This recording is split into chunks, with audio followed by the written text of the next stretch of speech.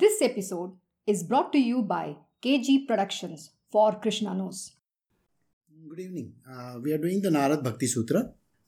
We had covered till Sutra 67, so today we are going to do from Sutra 68 onwards. Well, just a recap of 67. Devotees whose sole single goal is the Lord Himself and whose single pointed devotion towards the Lord is for His own sake are the primary best, the number one.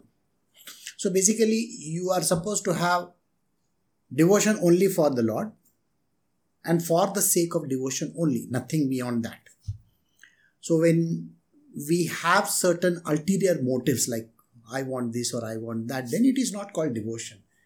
Devotion also should not be that I am doing this. The I should never come. Devotion is only for the sake of devotion. That was what we did yesterday. So today we are going to do Sutra 68. Narad Bhakti Sutra, Sutra 68.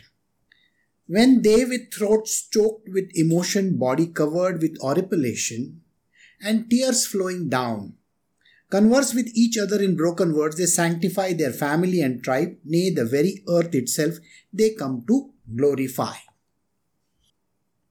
So there are certain signs given over here. The signs which are mentioned of a devotee. How does a devotee interact? What happens to his body when he is in the throes of devotion, love and devotion for the Lord? The throat gets choked with emotion. Normally, if you have been for a satsang or if you have been for a puja or certain places where you have the kirtans, the bhajans, the devotional songs are being said, you will find that there are a lot of people who get totally so much engrossed in that devotion that they start crying. Their eyes tear up, they are choking, they are not in a position to speak the words. They may say half a word, they may say just a little bit of the beginning. Now this thing which happens to them is because of the devotion which is overflowing in them. In most of the holy places where true devotees actually visit, worship these kind of places, you will find them completely lost in themselves. They really don't know what they are talking, they're doing. The method in which they are speaking is totally alien to anybody who is looking at them. They'll say, why is this person behaving like this? They may not understand. What does a normal person do? A normal human being will just ensure that he is not doing anything foolish. Is he foolish? So they will go in a queue. They will say the prayers. They will clap properly. They will do the namaskar. They will sing in the proper sequence. These are the things that happens to a person who is a very, very normal human being who has got a shallow kind of a devotion. There is not much of a devotion. But there are certain people who are totally lost it in the devotional path. They are unable to speak. They do not have any way of communication. The person next to them may be completely lost. You may look at that person. Imagine you are looking at this person. He's crying away to glory. The tears are flowing and flowing and flowing. He's trying to sing a song. And there is no way in which the words are coming out of the mouth. That is what he means, throat choked with emotion.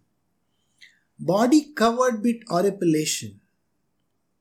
You see, horripilation means, your rongte khade hona, we say, all our hair stand in horripilations. When do they stand?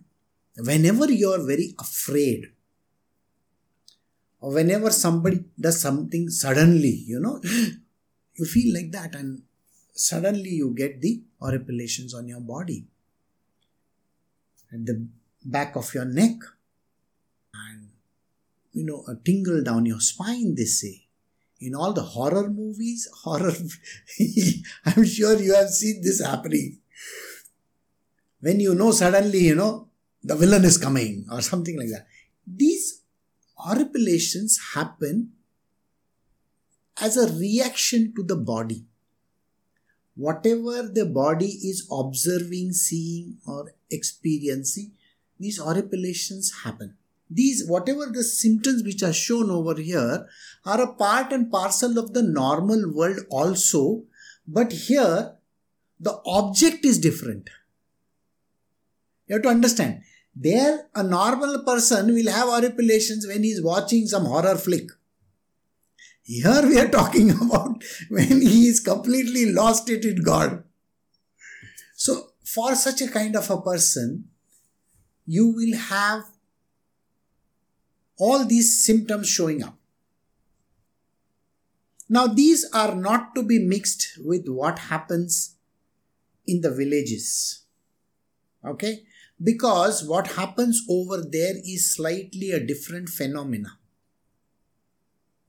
Those who have gone to the village jatre, you have that village festival. And you have seen that there are some people who literally start dancing, like that. And they start behaving in a very freakish kind of a manner. They are also having their hair standing at end. They have wild eyes and they are talking something. And people go and ask them some questions. Deliberately, there are people standing over there. They'll say, Mera kya hoga? They want to know all this. That is not to be mixed with this. Okay? This is devotional path. And that is not a devotional path. That is called possession. Difference. Possession? You get possessed. So possession is something which happens to what is called as the subtle body. Another entity can possess this person. Because they are weak-willed characters, weak-willed people. If you know palmistry, you will understand that if the thumb bends backwards fully, like this, going right down, then you know for sure that is a weak-willed person. But here, it is not a weak-willed person. It is a person intoxicated by devotion. He goes through these different things. The one which we are talking about is horripilations on the body. His eyes are crying. He's just singing, blabbering literally. His hands are, his body is in a throe of emotion which can never be understood. His hairs are standing at end. Sometimes he's dancing, sometimes he's singing, sometimes he's just going around here and there. Now, these are the things that are happening to this person. Horripilations and tears flowing down. I just now said that. The tears start flowing literally. And what do they do? Now remember, we are talking about devotees. Don't mix them around with other people. Alright? Let us assume that there are devotees sitting over there. Imagine there is Tukaram Maharaj or Kabir or Guru Nanak or somebody who is very great, who is giving a kind of a satsang or singing abhangs or saying the prayers or something like that. And when that person is doing that, all this is happening. Meanwhile, they are in the company. All these people are sitting in a company. They are called devotees of that. So what do? They interact with each other. They talk to each other in broken voices. The communication is haphazard. So they converse with each other in broken words. Half of the words only are coming out from their mouth. Nobody understands what they are speaking. But the one who is sitting next to them, if he is a great devotee, he is understanding everything. Because he is going through the same thing as this person. There are no two different things that are happening to them. At such point in time, the normal mind is not working. Let me assure you, the normal mind, that means on the material plane, is not working at all. This person is completely lost. A normal mind means what? Oh, suppose, you are drinking some juice or water or eating some prasad. Something like that. Things like these are happening around them. Sometimes, in some places you'll find the phone is ringing. You find somewhere the phone is ringing. And then everybody looks at that person. No, why did you get your phone over here? And in one of the ashrams that I went, the child started crying. It's quite a grown up. But the child started crying literally, and everybody was, as if that person is a big gunegar, culprit. Get out from here. Go. One of the sweetest things that I have seen in one of the ashrams that I have got, exactly when things are happening in such a manner, somebody will definitely cough over there, or somebody gets a coughing fit. There is bound to be a person who is going to be distracting, or he will get a hitchkey or a coughing fit or something like that is happening.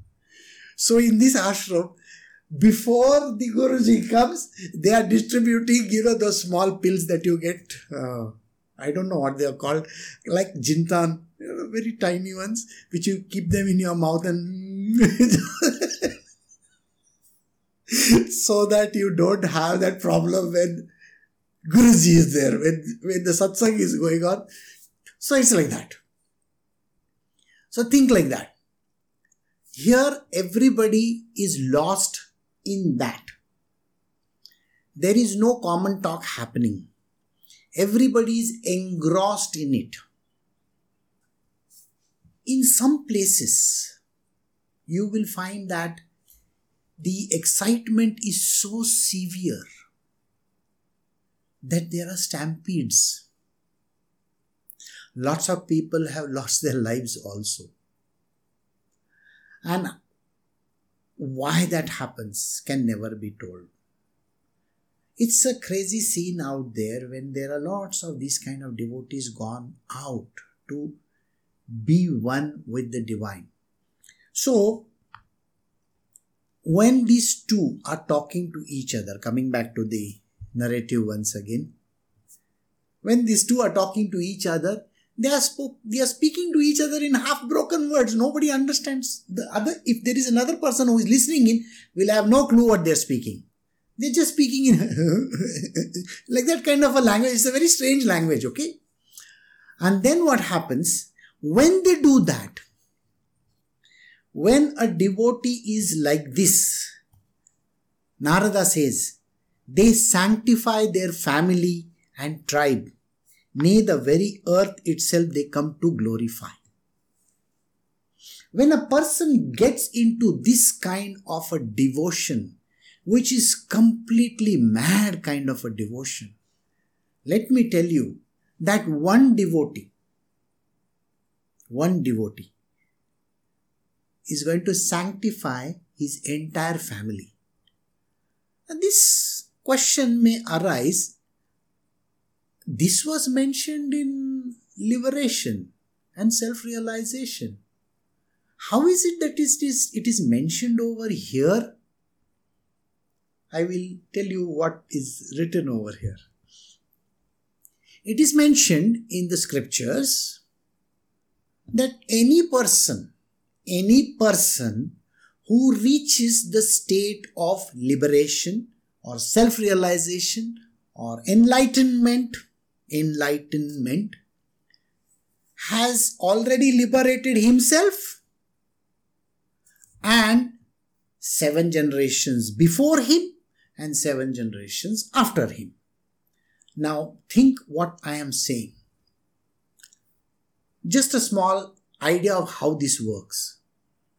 Let us go backward.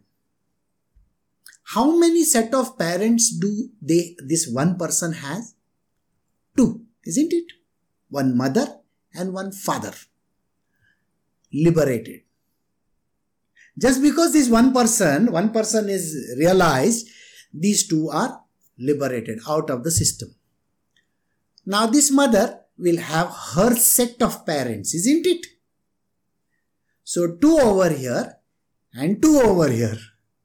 The father will also have. So the second generation will be 4. Now the next generation after that. Think about it. And now go 7 generations back. Just because one person is liberated, do you know how many are getting freedom?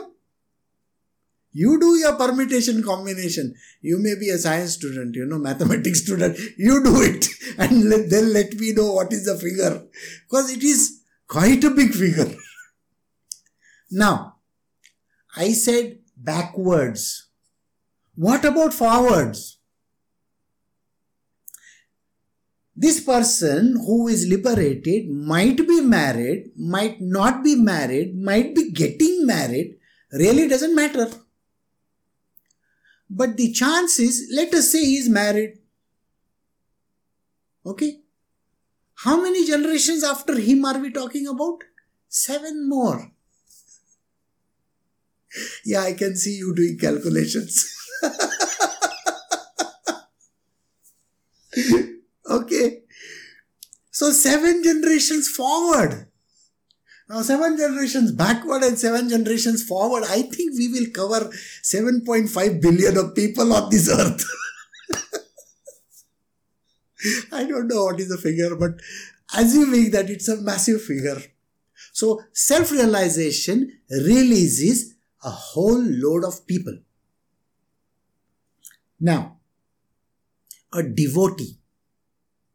Remember, devotional path is easier than the path of Sankhya Yoga or Karma Yoga. It's very, very easy. It's not that you have to put in a lot of efforts over those 2 paths, a lot of efforts. You really have to sweat out.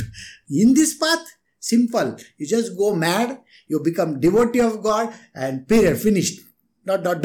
So, the devotee, he liberates. If this person has this capability of showing that intense devotion, that devotion where he cries at the name of God, just goes gaga, mad literally. Horripilations happen, his eyes are, giving off tears. He is dancing away, he is singing, he is doing all kinds of things. This person is equivalent to a person who is liberated in the other path. The devotional path is also the same. But here there is a very peculiar choice. There is no choice in the other path. Okay? There are no choices there.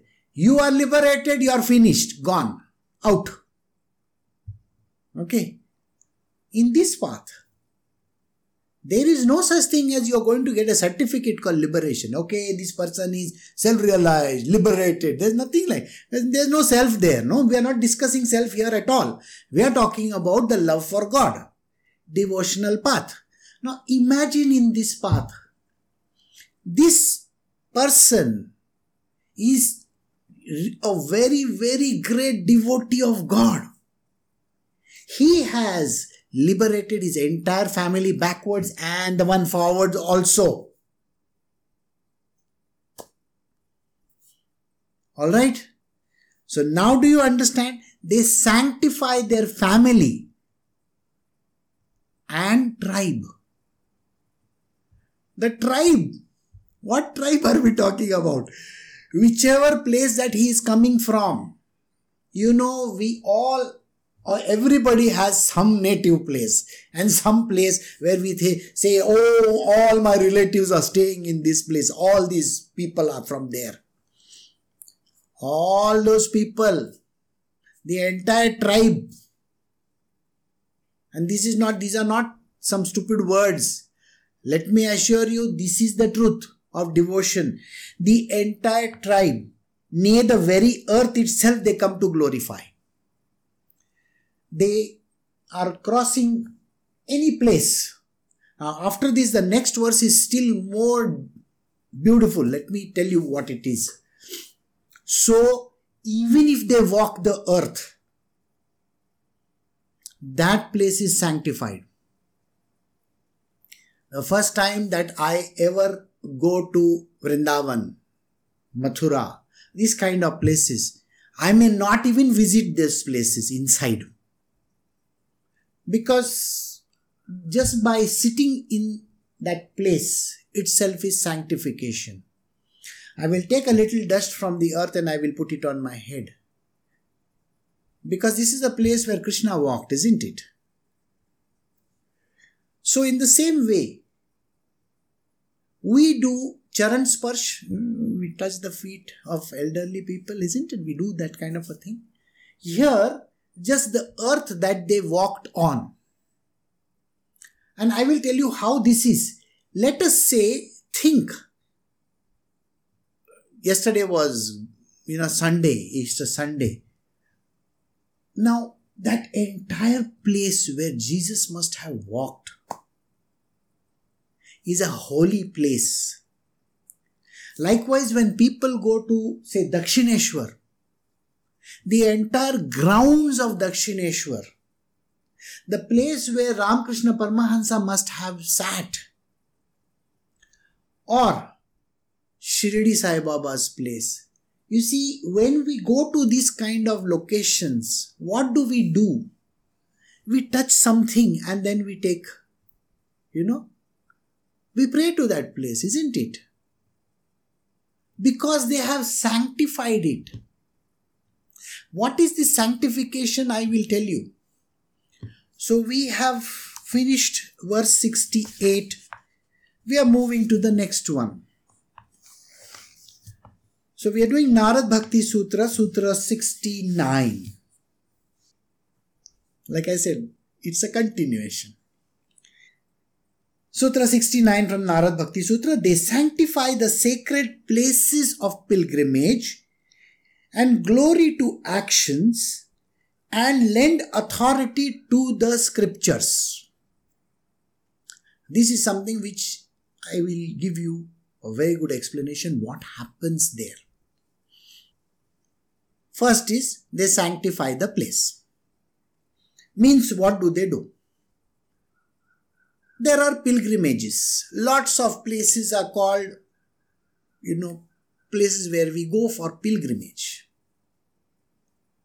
In the north, there are lots of them. In the south, there are lots of them. In east and west also. I was talking about Pandharpur in Maharashtra. We are talking of Karnataka. People go to Udupi. They go to various other places here. Some Manjunath Swami is there. Somewhere, all these kind of places are there. Then we go to South India. Kanjivaram, Rameshwaram. Then we go to, say, Balaji in Tirupati. Then in the north, what is the place? Vaishno Devi. I have not been, but I'm just saying. Vaishno Devi is there. The Ganga. Today I'm going to tell you a little story on that. So, later on. So, it will be a part of this package deal. Okay. So, the Ganga River, Calcutta, various other places. Now, what happens when you have gone over there? Now, think about it. This is what you can actually understand. You have gone over there to those places, and when you went over there, you say, nothing happened. You go over there for a darshan and nothing has happened. You have gone over there to see something, some god somewhere. This is the pilgrimage you have taken. And you were expecting some kind of some miracle to happen, something to fall on your head, some strange experience you are expecting. And nothing happened. We went for the darshan because all your friends are going to ask you, how was your darshan? Then you are going to say, it was very nice, That's it. But sometimes you have stories. I have to tell you something. When I gone for the darshan, this happened and that happened. And we were suddenly taken in by the priest. He said, come with me and I will take you straight to the sanctum sanctorum. Oh, stories happen. I met Babaji over there. I met this one over there. I met that one over there. But every now and then it doesn't happen. Once in a blue moon it happens. We are so used to it. You will say, every year we go for this one darshan, in this place. Every year you go, but nothing happens, isn't it? Now I will tell you why this happens and why this doesn't happen. So let me give you a story. The story is of a person who is called Pundalik. Have you heard of this person, Pundalik? We say, Pundalika Vade Hari Vitthal, like that, Pundalik. So Pundalik Maharaj he got married at a young age and he had parents. Now, his wife, she literally was a tyrant in the house and she would make them work very hard, the parents. And she never used to let them go. So till late in the night they had to work. They were old people, but still.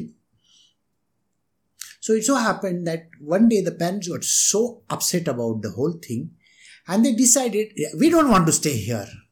And they said, we will all go to Kashi. Kashi is a very nice place to go to, so let us go to Kashi. So they left for Kashi. Now in olden times there were no fast trains or anything like that. So you have to walk down, isn't it? Maybe take a horse, buggy or maybe a bullock cart or something. You know how many days it may take. Just imagine from Pandharpur, they are staying in Pandharpur. From Pandharpur all the way to Kashi. It's a long distance travel. So then what happened? Next morning, the wife gets up and sees, look, what happened? Where are my parents? Where are your parents, man? Who is going to do the work over here? Go get them. See, find out where they are gone. They come to know that they have gone with one party, to Kashi. So they say, go get them. So this guy says, okay, fine. And he also packs his bag and he also sets on foot. So, it so happens that it takes time to reach Kashi for him. And by the time he reaches over there, it's quite late in the evening and he's a little bit tired. So he says, tomorrow morning I'll go and search for them and then maybe, we'll see what happens. So earlier there used to be these ashrams where you can stay. So there is this ashram of a Swami, Swamiji, his name is Kukut Swami. So he goes to the Kukut Swami's ashram and says, can I stay here for the night? So Kukut Swami says, fine, please stay. So he stays over there and he is not able to sleep. So he goes to sleep and after eating his meal and all that, he is not able to sleep. So he's awake. Early in the morning, he sees that there is Swamiji's kutia is there.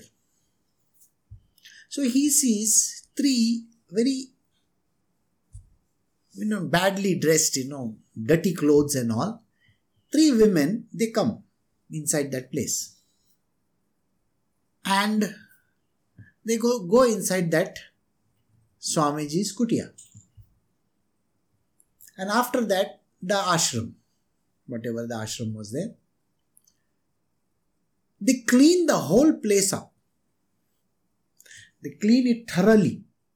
Naturally, those who have stayed in the ashram will know that it has to be spick and span. So they clean the whole ashram thoroughly. In olden times, we used to use cow dung to cover the earth and all that.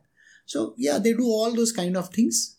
Then they finally visit the kutia and then they come out of that place. When they come out of that place, they are literally like, shining. They are shining and white apparel. And they start walking. Now this fellow, he says, I have to follow them. I want to know who they are. So he follows them. They go near the river, Ganga. They enter the river and they vanish. So he says, oh, these must be some godly people, And so he stands over there and prays, I'm so happy to get your darshan and all that. So suddenly those three appear in front of them. And they look at him and they say, you know who we are? Ganga, Yamuna and Saraswati. These are three rivers. So what do they do? So he asked them a question. How is it that when you went inside, you had dirty clothes and when you came out, you had such beautiful clothes and you went inside the river now? So they say, Seva. We were doing Seva of Guru. Kukut Swami is our Guru. We were doing Seva.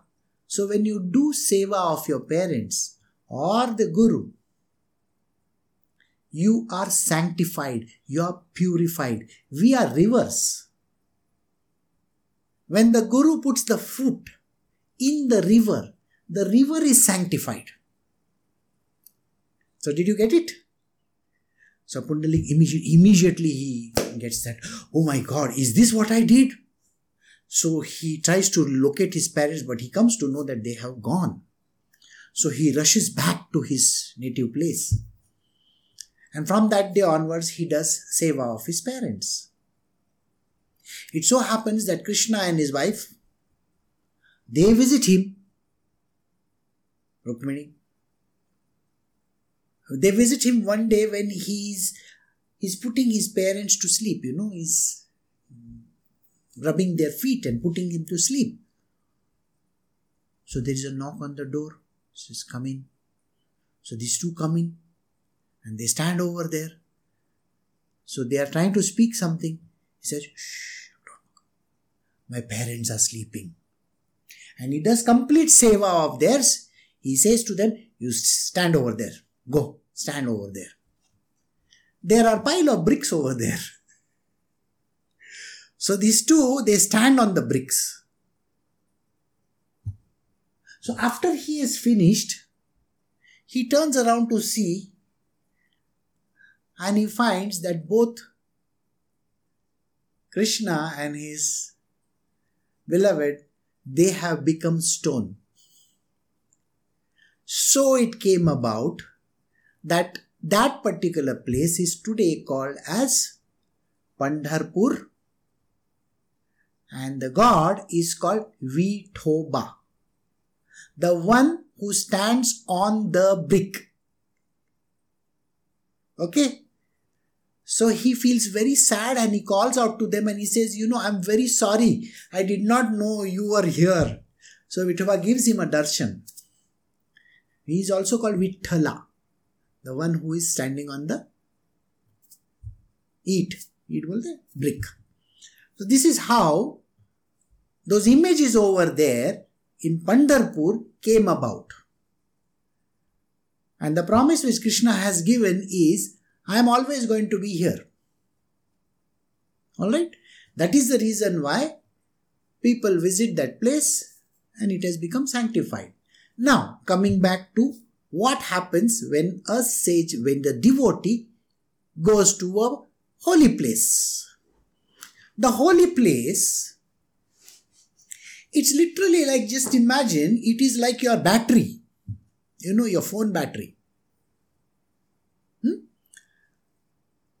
if you go to say Tirupati or these places, it's like battery. It's a very big charged battery. Now every time when somebody goes over there, all the people, a little bit of energy comes down over there. Just think like that. So when that energy comes down, what happens? Who is going to recharge it? You need the current, isn't it? Direct. So this current which is there is the devotee. He has got the power of recharge. So when even Shankaracharya was asked this question, you are God yourself, you are Shankara. Why is it that you have to visit Balaji's temple, Tirupati and all these holy places? Why do you visit? So this is the explanation which he had given. He said, the sages, the saints and these devotees are the ones who go and recharge that place. The divinity is recharged. Imagine like that. So I hope you got this answer in this. He says, they sanctify the sacred places of pilgrimage. So did you get that answer? So whenever a great devotee of God visits such holy places, it is not that the holy place is holy because of the God over there. It is sanctified by these devotees who go over there and leave behind their whatever power that is there. I hope you understood this. Now, add glory to their actions, whatever action that they perform. Have you seen Chaitanya Mahaprabhu and Nityananda's? They put their hand like this. If you have been to these ISKCON temples and all that, Hare Krishna, Hare Rama temples, you have seen their hands are like this. Chaitanya Mahaprabhu, who is also an avatar of Krishna, he sanctified a lot of places. He also visited the entire South India, by the way. He visited Kashi also, Banaras, Kashi, went up to north, all the way up to Vrindavan, Mathura and came back. And he lived in Puri for many years. Jagannath Puri. Many years he was there. So they sanctified these places, and whatever actions that they do bring a lot of glory to the place also. This much also you have to understand. Then, lend authority to the scriptures. This is something which I will tell you how it works. You have read a lot of scriptures. Those who are on the path of spirituality, they love to go and read the scriptures from end to end. They want to read even the preface. They want to even go and see who has written on what. Voila, theek hai. I will read that also and that also and that also. Arey boss, there's a lot of reference material. I will read that reference also. And they want to read all the reference material. And nowadays you don't have to read. Nowadays you have to click. You know how click is? There's a hyperlink somewhere and you click that also. And then you go to another website. Then you click that also. Then you go to one more place. So it's like that. You keep on doing. So this is what happens. Now what happens as the story comes down the line? The scriptures and the stories which have come from olden times, there is a very peculiar thing which has happened. You will find that there are skeptics in this world. You know skeptics, how they are?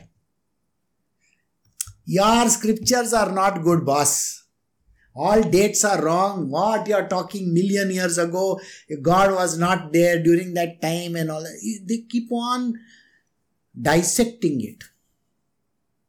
And they say, it's like, remember Mirabai's story I told you? Right? Now Mirabai's story, I said, Akbar came over there. Right? Now, one more person came over there. It is said that Tansen also came.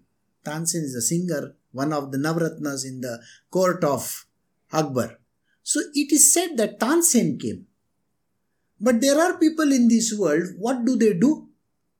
They go and find out the date. When did Tansen join Akbar? Oh, he joined 20 years later.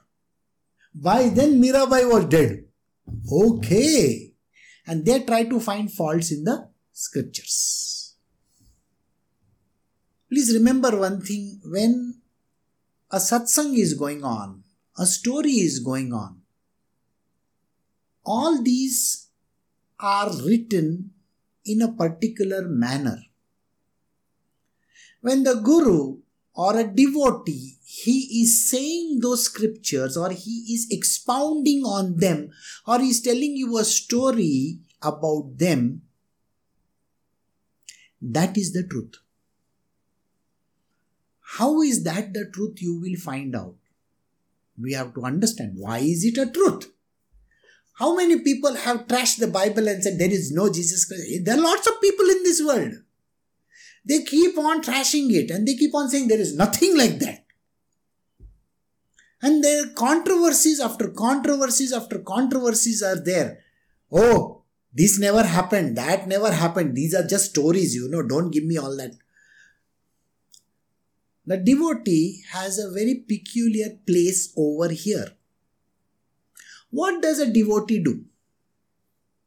He takes the story and weaves a very beautiful garland of it and presents it to someone.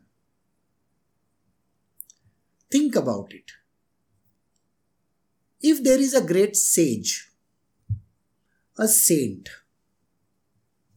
you may say that lots of these stories which are written have actually not taken place, The skeptical people will definitely say, yeah, that's not correct. Because they are skeptics. A devotee takes the story and weaves a very beautiful garland of story around it and presents it. And that is the truth for other devotees. That is the truth for other devotees.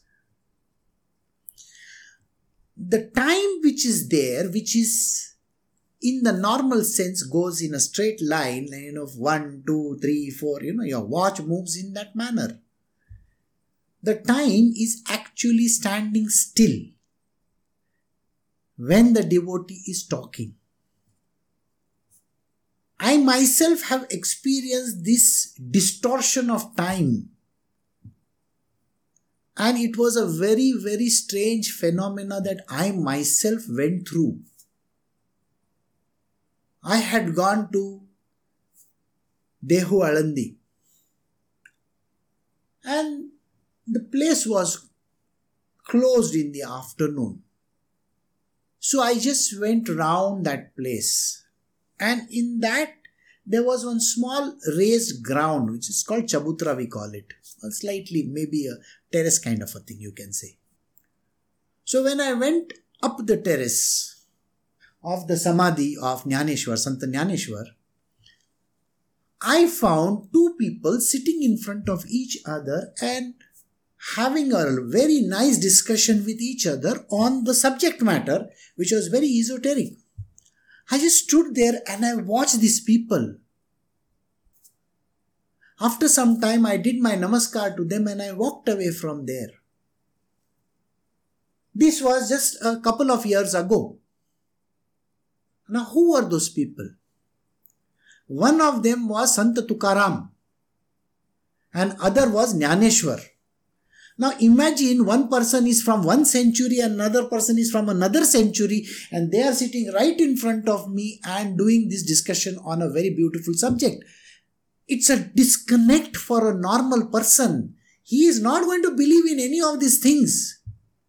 But when I personally experienced it, it was distortion of time. So when we tell the stories that during this particular time when, Namdev came and Chokha Mela and this one and that one, so many people were there. They knocked his head. You know all that story, isn't it? I gave you the story.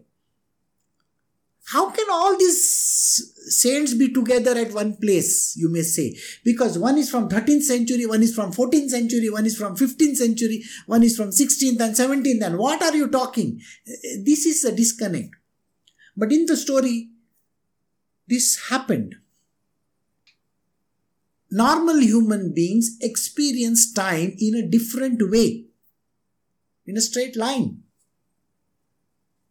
Spiritual people experience time in a very, very different manner.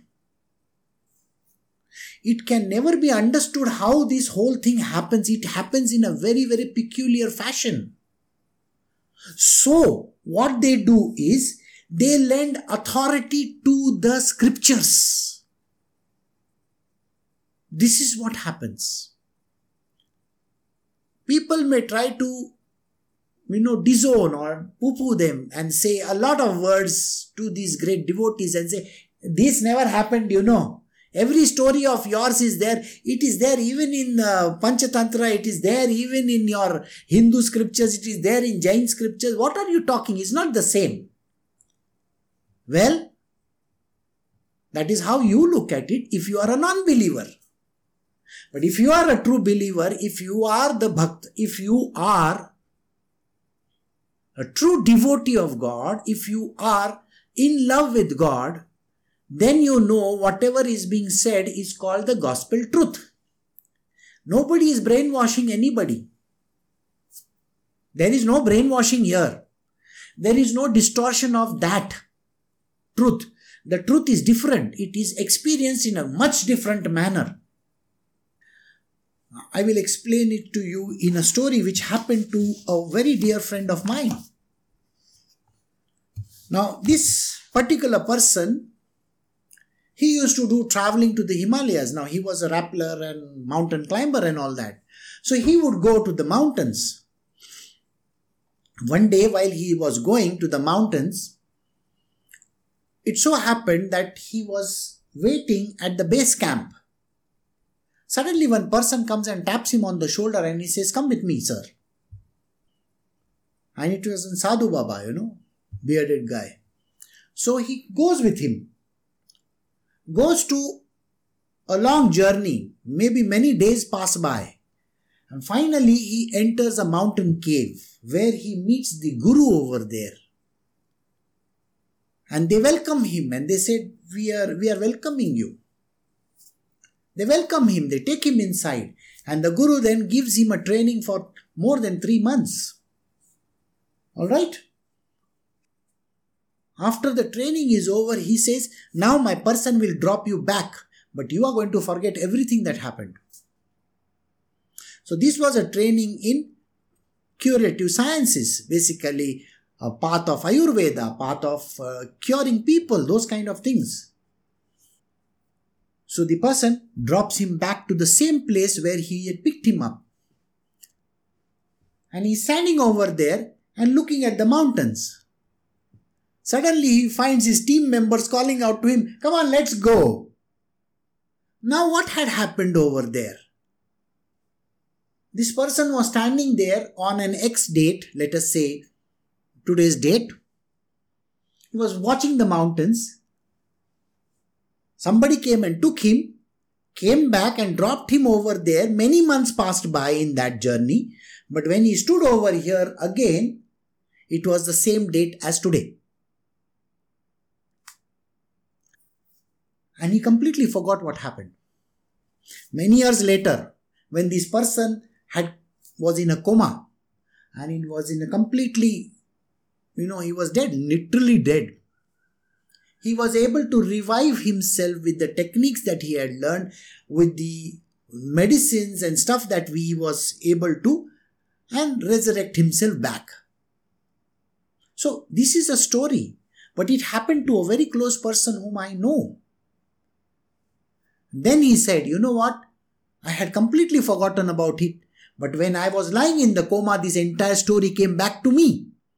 And I told my wife what she was supposed to do, and she did exactly all those things. And that is how I resurrected myself." So, just to tell you how this kind of distortion of time happens in spirituality. You may think it's a story, but there is a living person. So there is no such thing as, So coming back to this, lend authority to scriptures. So in the scriptures, the stories or whatever it might be, may have a certain meaning. But when they come from the mouth of a devotee, when they come from the Guru's mouth, or when there is an exposition happening by a very great person, an enlightened kind of a being, then the truth is different. So whatever they say, it is giving authority to the scriptures. Any of the persons in this world, those who are literally doing the translations, literal translations, who are supposed to be scholars, have got university degrees, they might have gone to Harvard and they might have done all kinds of big degrees, and they are trying to dissect a scripture.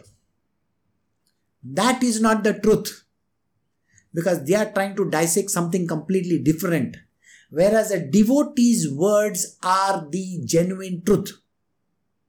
So Narada is clearly telling you how the devotee, when he says these words, that is the truth. So we have come to the end of Sutra 69. Next time we will do Sutra 70 onwards. Yes, I have received a few people who have sent me, telling me that we can continue in some manner.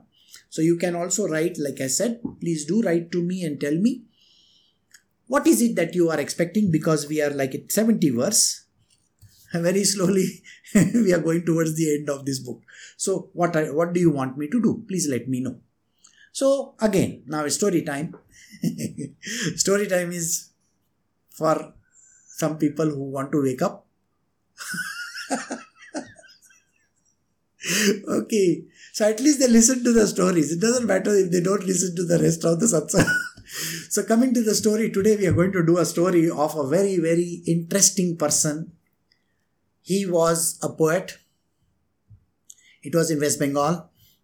His name was Ram Prasad Sen. Ram Prasad Sen. Now you may wonder, who is this Ram Prasad? Those who know Ramakrishna Paramahansa and have read his scripture, that Gospel of Sri Ramakrishna, will know Ram Prasad very well. Because whatever poetry that he was singing, Ramakrishna ji was singing, was Ram Prasad's. So Ram Prasad's story goes something like this. He was born in a family where the father was an Ayurvedic doctor. Alright? And he wanted, like every father wishes his son is also going to do the same thing. It's a family tradition, So in the family tradition, he was also expecting his son, okay, you will also become a family doctor, like an Ayurvedic doctor. But his son had different ideas. So what happens is, he goes to a toll. Toll used to be a school, run by some people who are spiritual. So they would teach Vedas and this and that. So there he learned Persian also. He learned Hindi also. Bengali also. Yeah, a lot of languages he learned, and Sanskrit for that matter. He learned all this. He learned the Vedas and the scriptures and all those things. And then he became very spiritual. Now, which father would want his son to become spiritual? You see, if you tell your father, I want to become spiritual, your father is going to get a heart attack. He will say, what are you talking? You should be going and getting a job for yourself. You should get married. You should settle down. You see, look at me and my family. But sir, explain the last verse to him, no? I'm going to get you released, okay? You explain the last verse to him. See, I'm going to become a devotee and I'm going to release you. Don't worry. So think about Ram Prasad. Ram Prasad was doing exactly like that. So he tells his father, I am not interested in all these things. So he goes to a guru. It was a very normal thing. Actually, before going to the guru, his father thinks this guy has gone gaga, he's gone loose in his head or something like that. Let us get him married. At least if you get him married, no, he's not going to have all those thoughts. You see, when you have a woman in front of you, none of these thoughts will matter.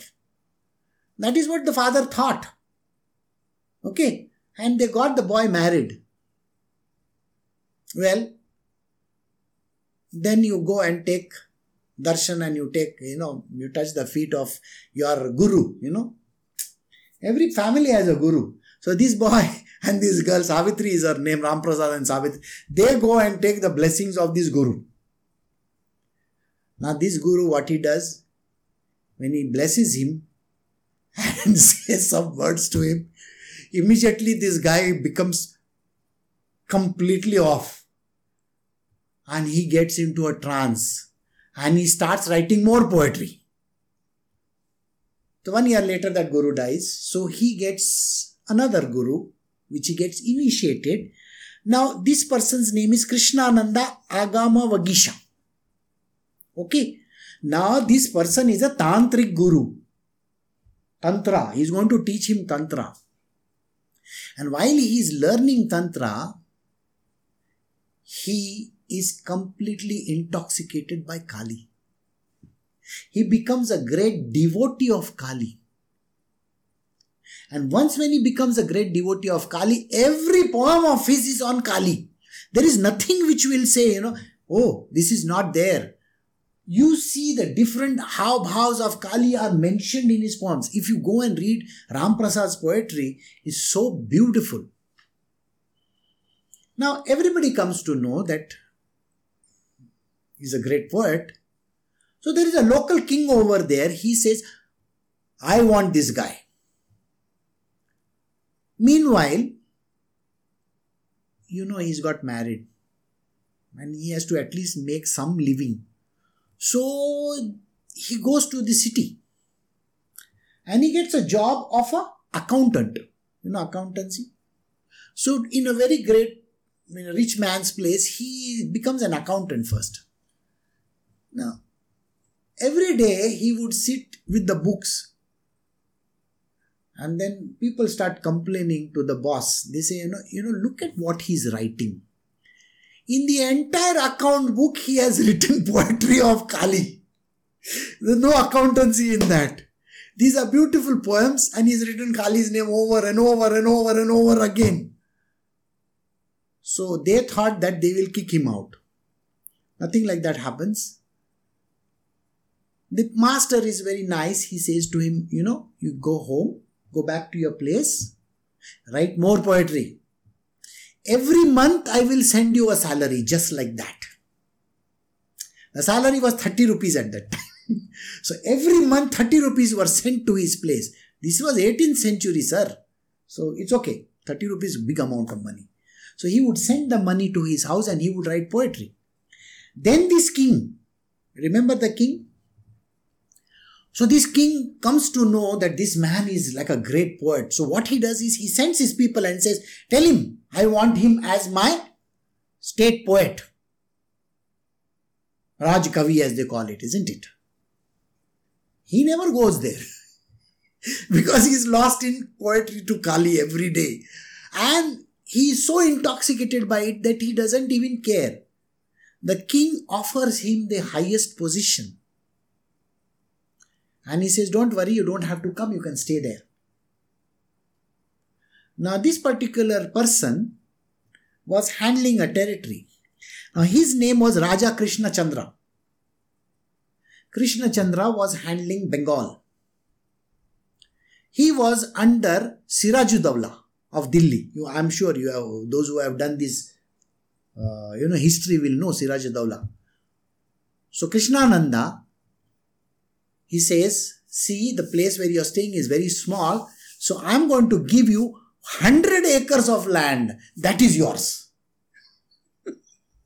So he gets pension from that other person. He gets 100 acres of land. He gets so many riches from the king and all that. Finally, the king is about to die. So he says, can you please come? And for 1 year, Ram Prasad sat next to this king and recited poetry. And this was known to Sirajudawla also. So Sirajudawla comes to Bengal and says, I also want to listen to your poetry. And these are kind of bhajans which, they are a mixture of bhajans. Now those who know how Bengali language is, they will understand this is baul and kirtan. You know bauls, the one who go around singing songs. The bauls are the kirtankars. Mix them together. That is what Ram Prasad started. So today's current way of singing in Bengal is more or less what he is doing. So it so happens that Siraj-ud-Dawla also listens to his poetry. Then it is said that one day when he was sitting over there, I'll take another 2 more minutes, okay? So one day when he was sitting over there, outside, he saw the fence had fallen. So he was trying to repair. But those who are lost in devotional path and in ecstasy, they don't know what they are doing also. So suddenly a very beautiful girl comes over there and she says, I am going to help you. And she helps him fix the fence. Then she vanishes. That is Ma Kali herself who had come. Alright? And in another story it is mentioned that he was going to the riverside and going to take a bath before he starts his daily ablutions. He is completely intoxicated and lost in that kind of a kirtan which he is doing and going near the river. Suddenly another beautiful lady comes and stands in front of him and she looks at him and she says, can you sing some of your kirtans for me? He says, you know what? I am getting very late just now. I have to go and do the puja at home. So kindly excuse me. She had a very beautiful lilting voice. So he said, I'll do one thing. I'll come back from my bath and maybe I'll take you with me and I will make you listen to it. By the time he comes back, there's nobody there. But he hears a voice saying, I am Annapurna. I came from Kashi all the way to Bengal to listen to your songs because I was told you have written some very beautiful kirtans. But now I am going. And she is not there. He gets very upset. Ram Prasad got very upset. He started walking all the way to Kashi. He could reach the Triveni Sangam.